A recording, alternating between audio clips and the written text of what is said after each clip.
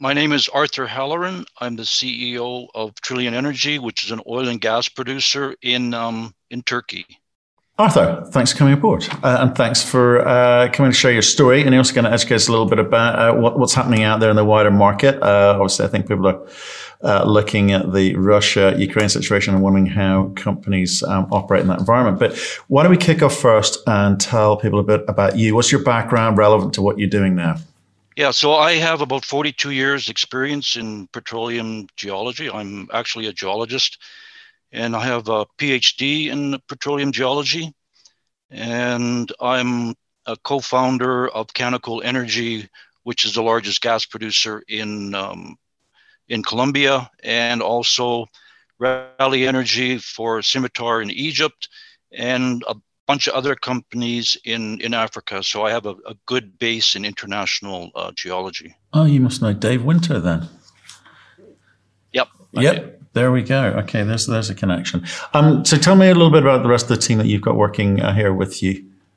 And the team I have in Turkey is the original management group that was involved in this project since around 2000.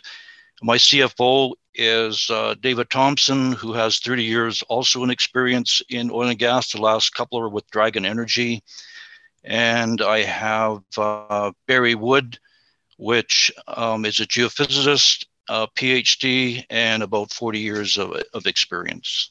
Okay, I mean, given the state of the oil and gas market in recent years, it's been a difficult time. It's come back. COVID has set a few things in motion, not least of all oil and gas prices start getting back up to previous levels. Can you tell us what exactly you have got planned? Because it's been going. This company's been going a while. There's lots of money invested in previous incarnations. What are you working with today? Yeah, so we have an offshore gas field in Turkey, and in Turkey there was always a high price gas environment, and so pre-2020 COVID, we went through the process of getting a reserve report, getting everything ready to list on the Canadian Security Exchange. And we did that on February 2020. And then COVID came and all the commodity prices, as you know, crashed. And then we've been working quite, hard to get things going. We re-domiciled into Canada this January.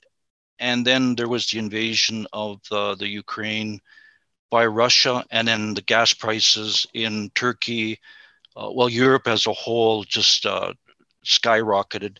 And so that's set us into a really good position here. Right, and obviously where you're at, Matt, you're sort of sub 100 million market cap company. The shares have had a 50% increase this year. It bodes well for the sector as a whole. But I'm sort of interested in sort of where you're coming from in terms of your financial position. I know you've raised some money recently. Where does that put you in a good place? I mean, what are you going to do with that capital? Is that just firming things up, yes, or was that allocated for drilling? Yeah, so the company was in a rough position when we first. We actually purchased the asset in Turkey. It was a distressed sale. We picked it up on pennies on the dollar, but there was no reserve report. The $600 million asset had a zero value, so we were really struggling 6 cents, 7 cents, and then with this.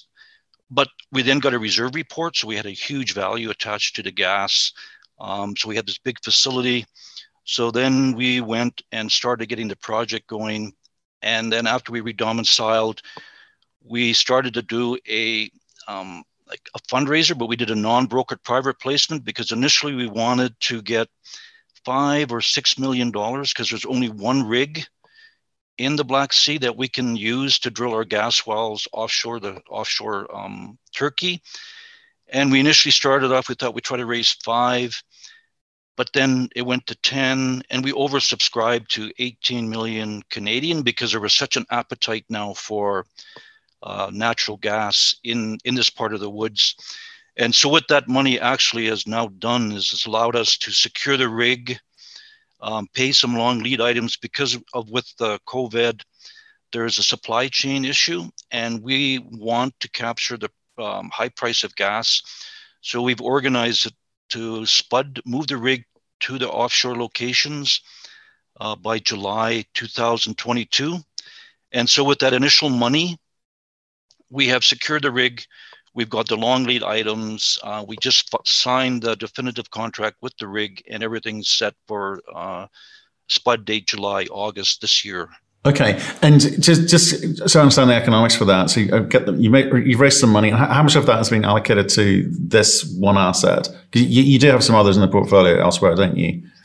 Yeah, that's correct. So I've learned to focus. So what we have here for this asset is we have 4 offshore platforms, a subsea gathering system, onshore facility that to rebuild today would be like $600 million. They're in really good shape. They discovered 8 gas fields, but they only put 4 of the gas fields on production since 2007. And so the whole process now is to bring those other 4 gas wells. We're going to directionally drill from the platform to those pools. So there's no subsea tie-in. It's a lot faster, a lot less money. So we have those 4 gas pools that we're going to be put into the production. In addition to those 4, we have another 10 development locations. So we could, the first ones are reserved. So we have a GLJ third-party reserve report, and the other one is a development location. So there is no exploration, there's no mystery. And we could be drilling there a well every 40 days until 2024. And additional to those, there are 13 exploration on the block. So to answer your question in a long way, every dollar I invest in the SASB, I will get immediate return in a couple of months because of the high gas environment, the need for natural gas. I have a large project in Bulgaria that we have a resource report that's a TCF. It's unconventional. We were doing an environmental evaluation, but again, we had to put that on hold because of COVID. Now Bulgaria's had their gas shut off. I've had many people now or companies contact me on that. So for Bulgaria, the best thing for the company would be to farm it out, get an industrial player so that we could get some return for our shares, because that project won't produce gas for 2-3 years. So the best thing is focus on our offshore Black Sea. Okay, so Bulgaria farmed out, and you raised the point, obviously, that their supply's been cut off. So that, is there any conversations happening at the moment, or how close are you to agreeing anything there? Yeah, so their gas was shut off here last week because they won't pay for the gas in rubles. And in Turkey also, so for Turkey, they import 90% of their gas, and predominantly half that gas also comes from Russia. And Turkey is a NATO country, right? And so we're getting into an area where you have a large competition from Europe for gas. At the same time, Turkey, Bulgaria, and Poland, like also Poland had their gas shut off. There's going to be a really tight market for the next 2 or 3 years in this area. Yeah, I mean, the geopolitical scene there is very good for companies like yourself in this position. It's also quite good for gas prices, one suspects, if you're a producer of gas. We'll come on to that in a second, because I wouldn't mind getting an update from you on that one. But just back in with regards to your focus, right, on the Black Sea,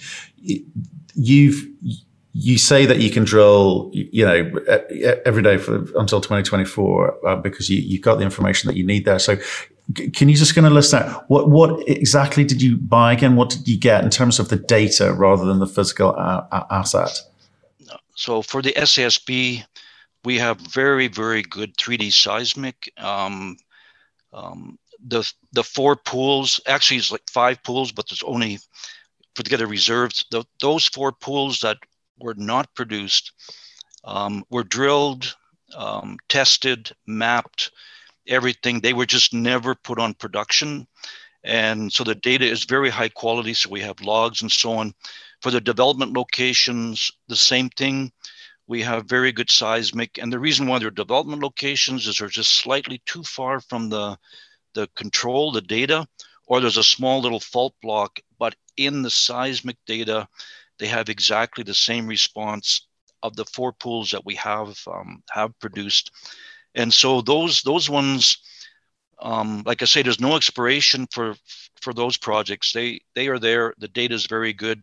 We have a GLJ from Calgary, which is an engineering company, a third-party reserve report on those.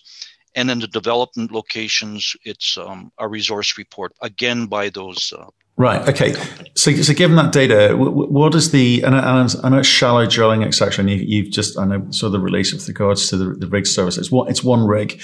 With that data, does that mean that you are 100% going to hit each time, or is it it's 4 out of 5? I mean, what's average success rate are you looking for? Given the, I guess you said the payback's quite quick, but that must be based on some assumptions. Yeah. The payback is just a matter of months, especially like right now we're getting $18 US an MCF, and all my economics and so on, I ran at $8.50 to $9. It's just that the price would change too much. So I've just left the third party price deck the way it is. For success rate, based on the past history with the AVO and so on, it was an 80% success rate. For the program A, which I call the reserve program, which are 5 wells and 2 recompletions, that gas is there. It is proved. So there's no issue with that. The development locations, which are 8 wells and then also 2 recompletions, there's no such thing as 100%, but it's about a 90% to a 50%. And that's the numbers that the engineers use. Really, the only risk you have is mechanical risk, like you have an issue with a well and so on. So for this program A and program B, the gas is there. Right. Okay. You've raised a chunk of change recently. I guess what I'm trying to get at is like, when does this come self funding in that sense? So it's a quick payback, but with one drill, what is the cost? We know the payback is quick, but what's the net back to you on a, I don't know, monthly, quarterly, or annual basis per hole? Yeah. So the price of the wells range from, depending what we do, 3.5 to say 10 million, but the average price would be about $9 million versus 12 million if we didn't drill from the rig. The net back per MCF, so our op costs are about 21 cents, because what we've done is we have a monthly fee. So our partner is TPAO, and they operate the processing facility. And so we pay $100,000 a month, regardless of the amount of production we have. And so once we get up to a decent production, it's 21 cents an MCF. And then we have 12.5% royalty. So basically, we net back on $9. We net back about $6 an MCF. And then at $18, we're netting back like $13 an MCF, right? And then the per well production. So the way it works is that each well will be capable of about 3.5-4 million cubic feet per day.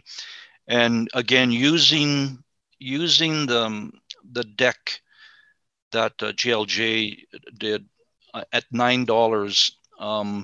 By the time we finish program A, which is the 5 new wells and the 2 recompletions, we will be making about $3.7 million US per month free cash flow after everything. So at $18 an MCF, that's double that. So now you're talking like 7. And after the development wells, we're up to, I think it's like 7.6 million US.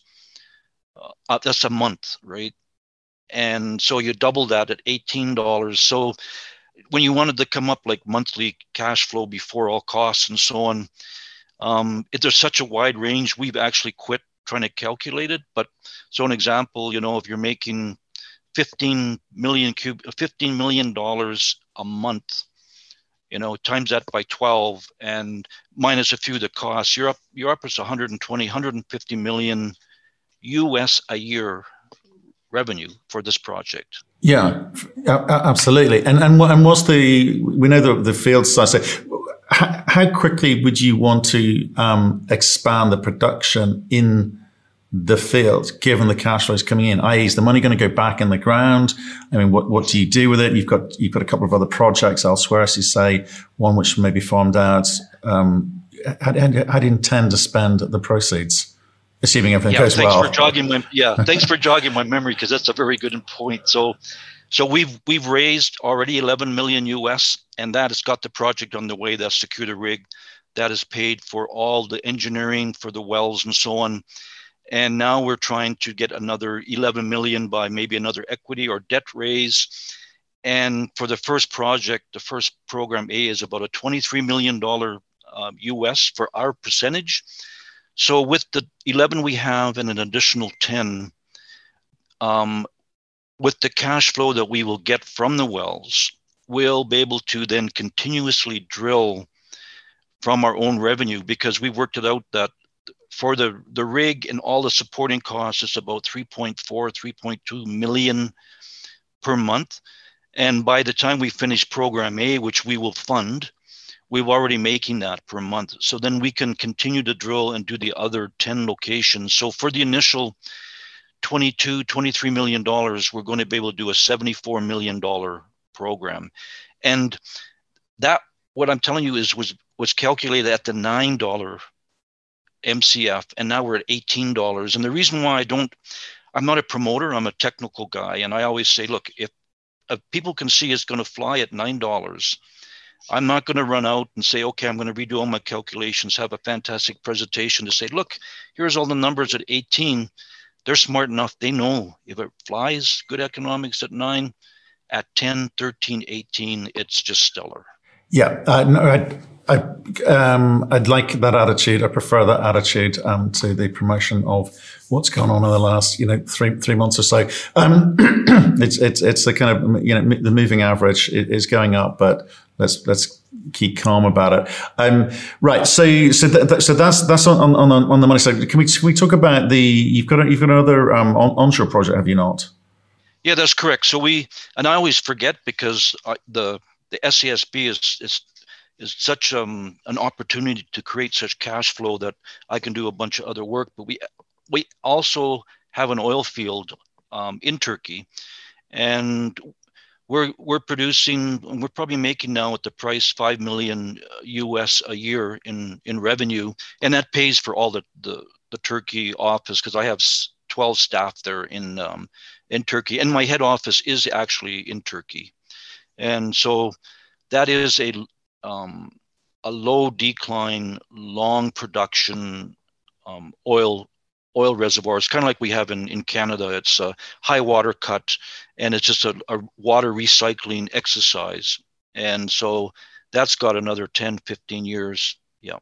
Right. Okay. But so that's a kind of ATM, as it were, a kind of cash machine to basically cover kind of G&A and any other kind of exploration work across the group.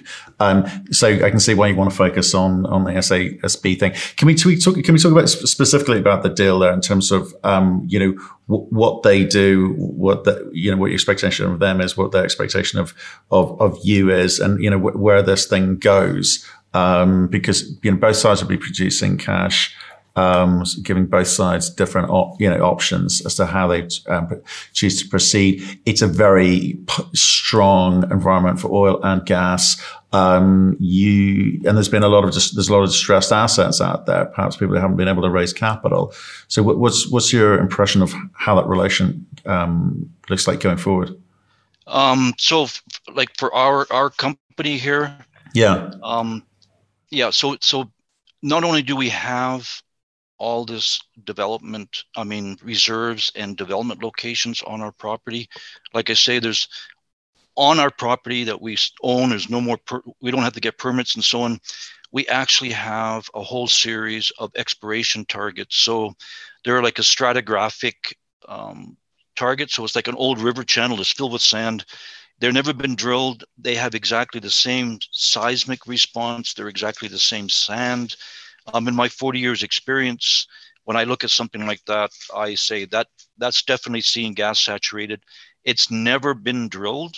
And so with the development, the reserves and the development location, at $9, we estimate it's about a 250 million NPV when we start putting the right recovery factor in it.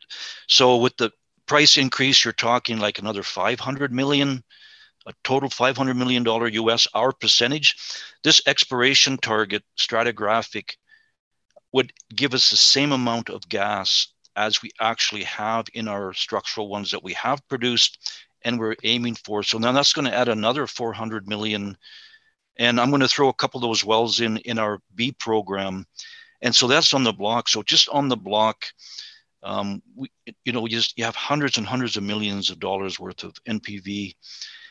Then off the block, so the old history was, why did they drill the structures we have on SCSB? Is because in the Black Sea, they thought there was not enough gas generated. And the gas that we produce is called biogenic gas and is produced by bacteria. And it doesn't produce lots of volume. And so it fills smaller structures. With our history in the area for 22 years, we used to have a huge block of land.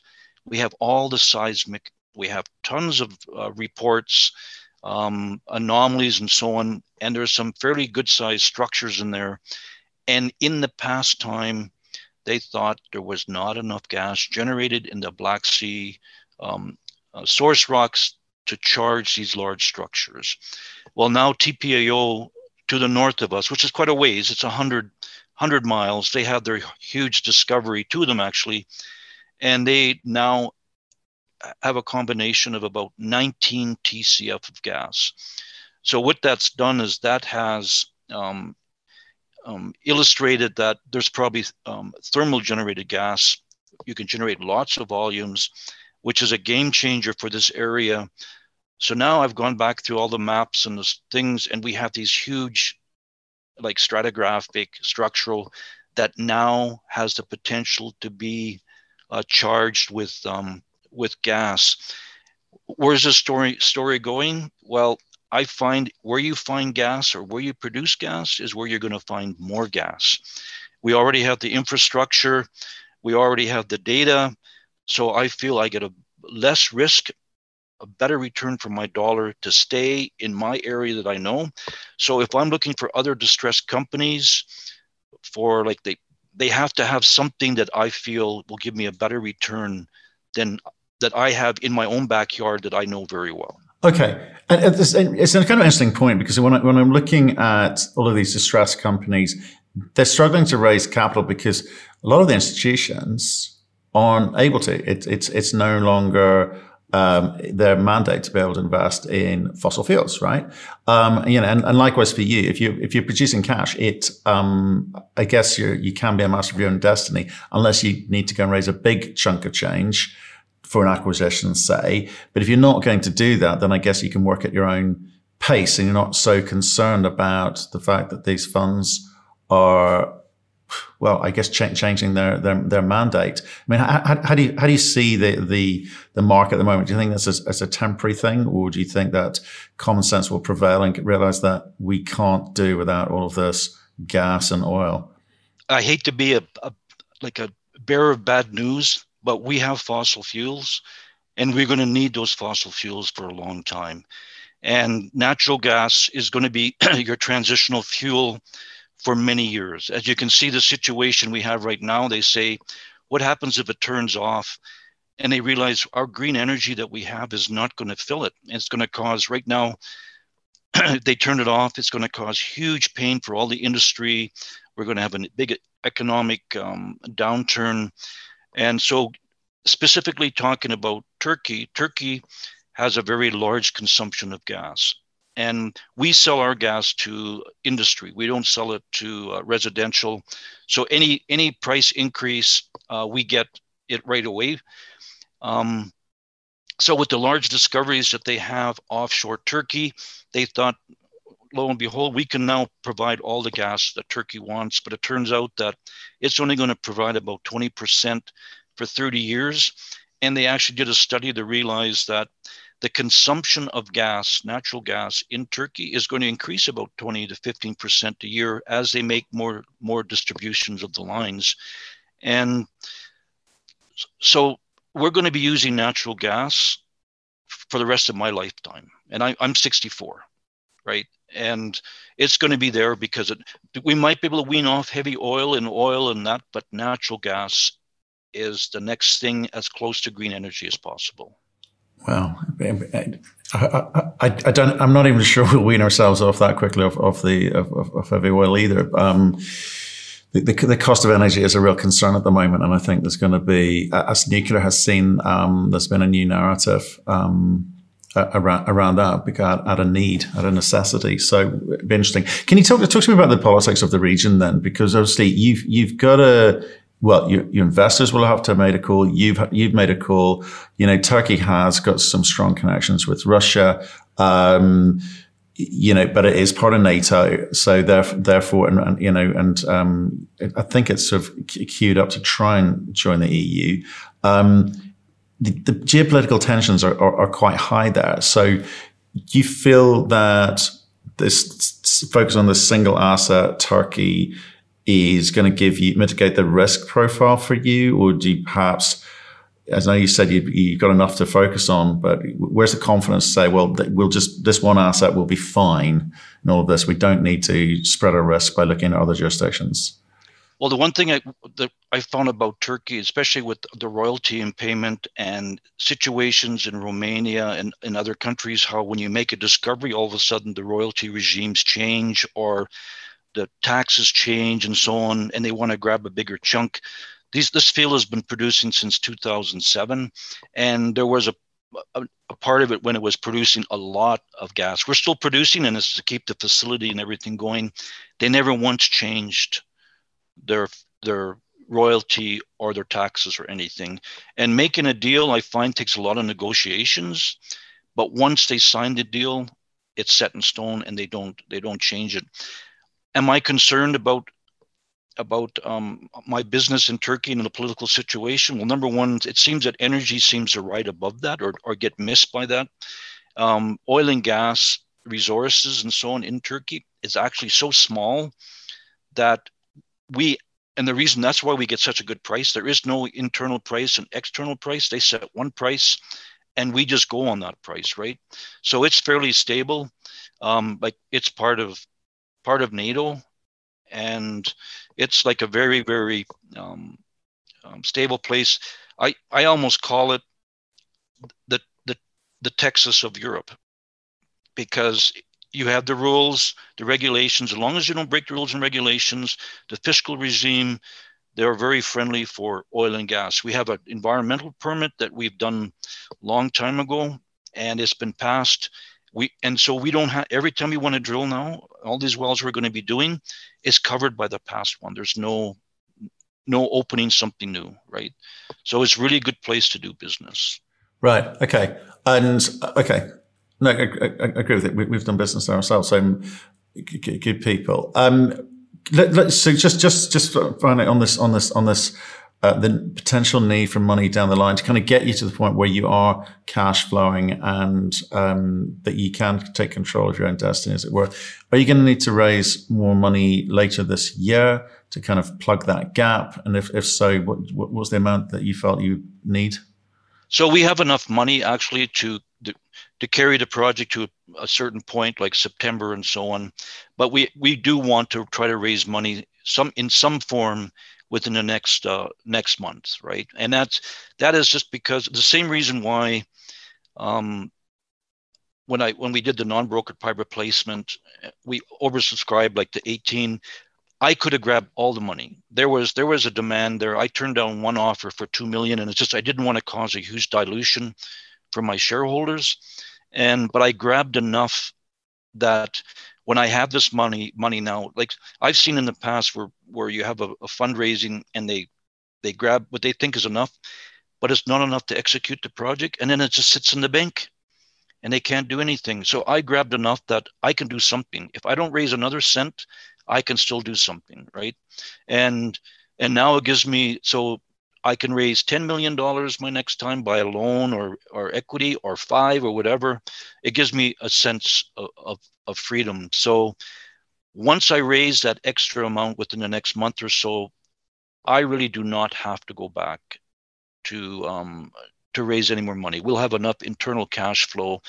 But to be straight up, if I do a big like offshore, off my block, if I have an exploration project and the wells cost 20 million and I have to do a program and it's a total of 60 million, but my shares are, in the, we can all dream like $2-3 range, I might go out and do another financing, or I might be able to get a large debt instrument because they see my cash flow and stuff like that, right? Right.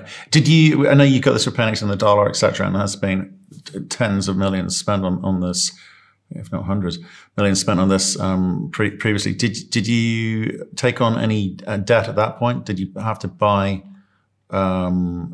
any debt, or are you debt free at the moment?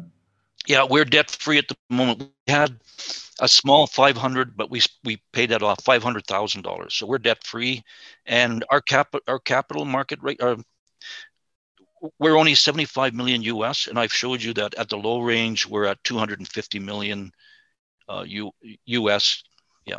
Right. Okay. So just looking at this next tranche, you mentioned being able to potentially get some debt or part of it as debt. What are the sort of conditions precedent on something like that? Because as a potentially near-term producer, you've showing that it's a low risk, quick return, high IRR, etc. What do you expect that to look like? And therefore, because it's non-dilutory, I guess your shareholders will be very interested in understanding how you generate something like that. So again, have conversations been had? Yeah. So for the debt instrument, it would be a total non-convertible. It just would be a straight debt, interest-bearing, payable over a certain amount of time. So we've been offered debt, but it would just cause too much dilution, right? And one of our big issues is we're offered too much debt. So they would say, here's $50 million, but we don't need 50 million. Right.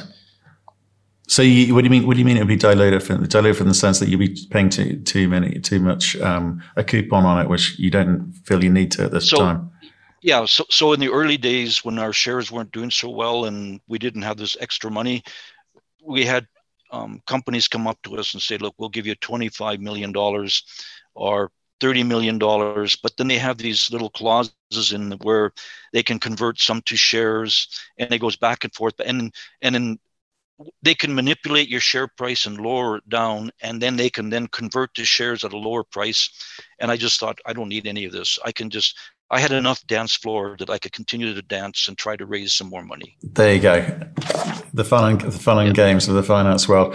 Well, Arthur, look, just as a first run through, I really appreciate you coming on and talking to us. Looks like an exciting project. You've got the money to do what you want to do, and obviously, if you can raise some, sounds like you've got the smarts not to get caught out. So I really enjoyed that.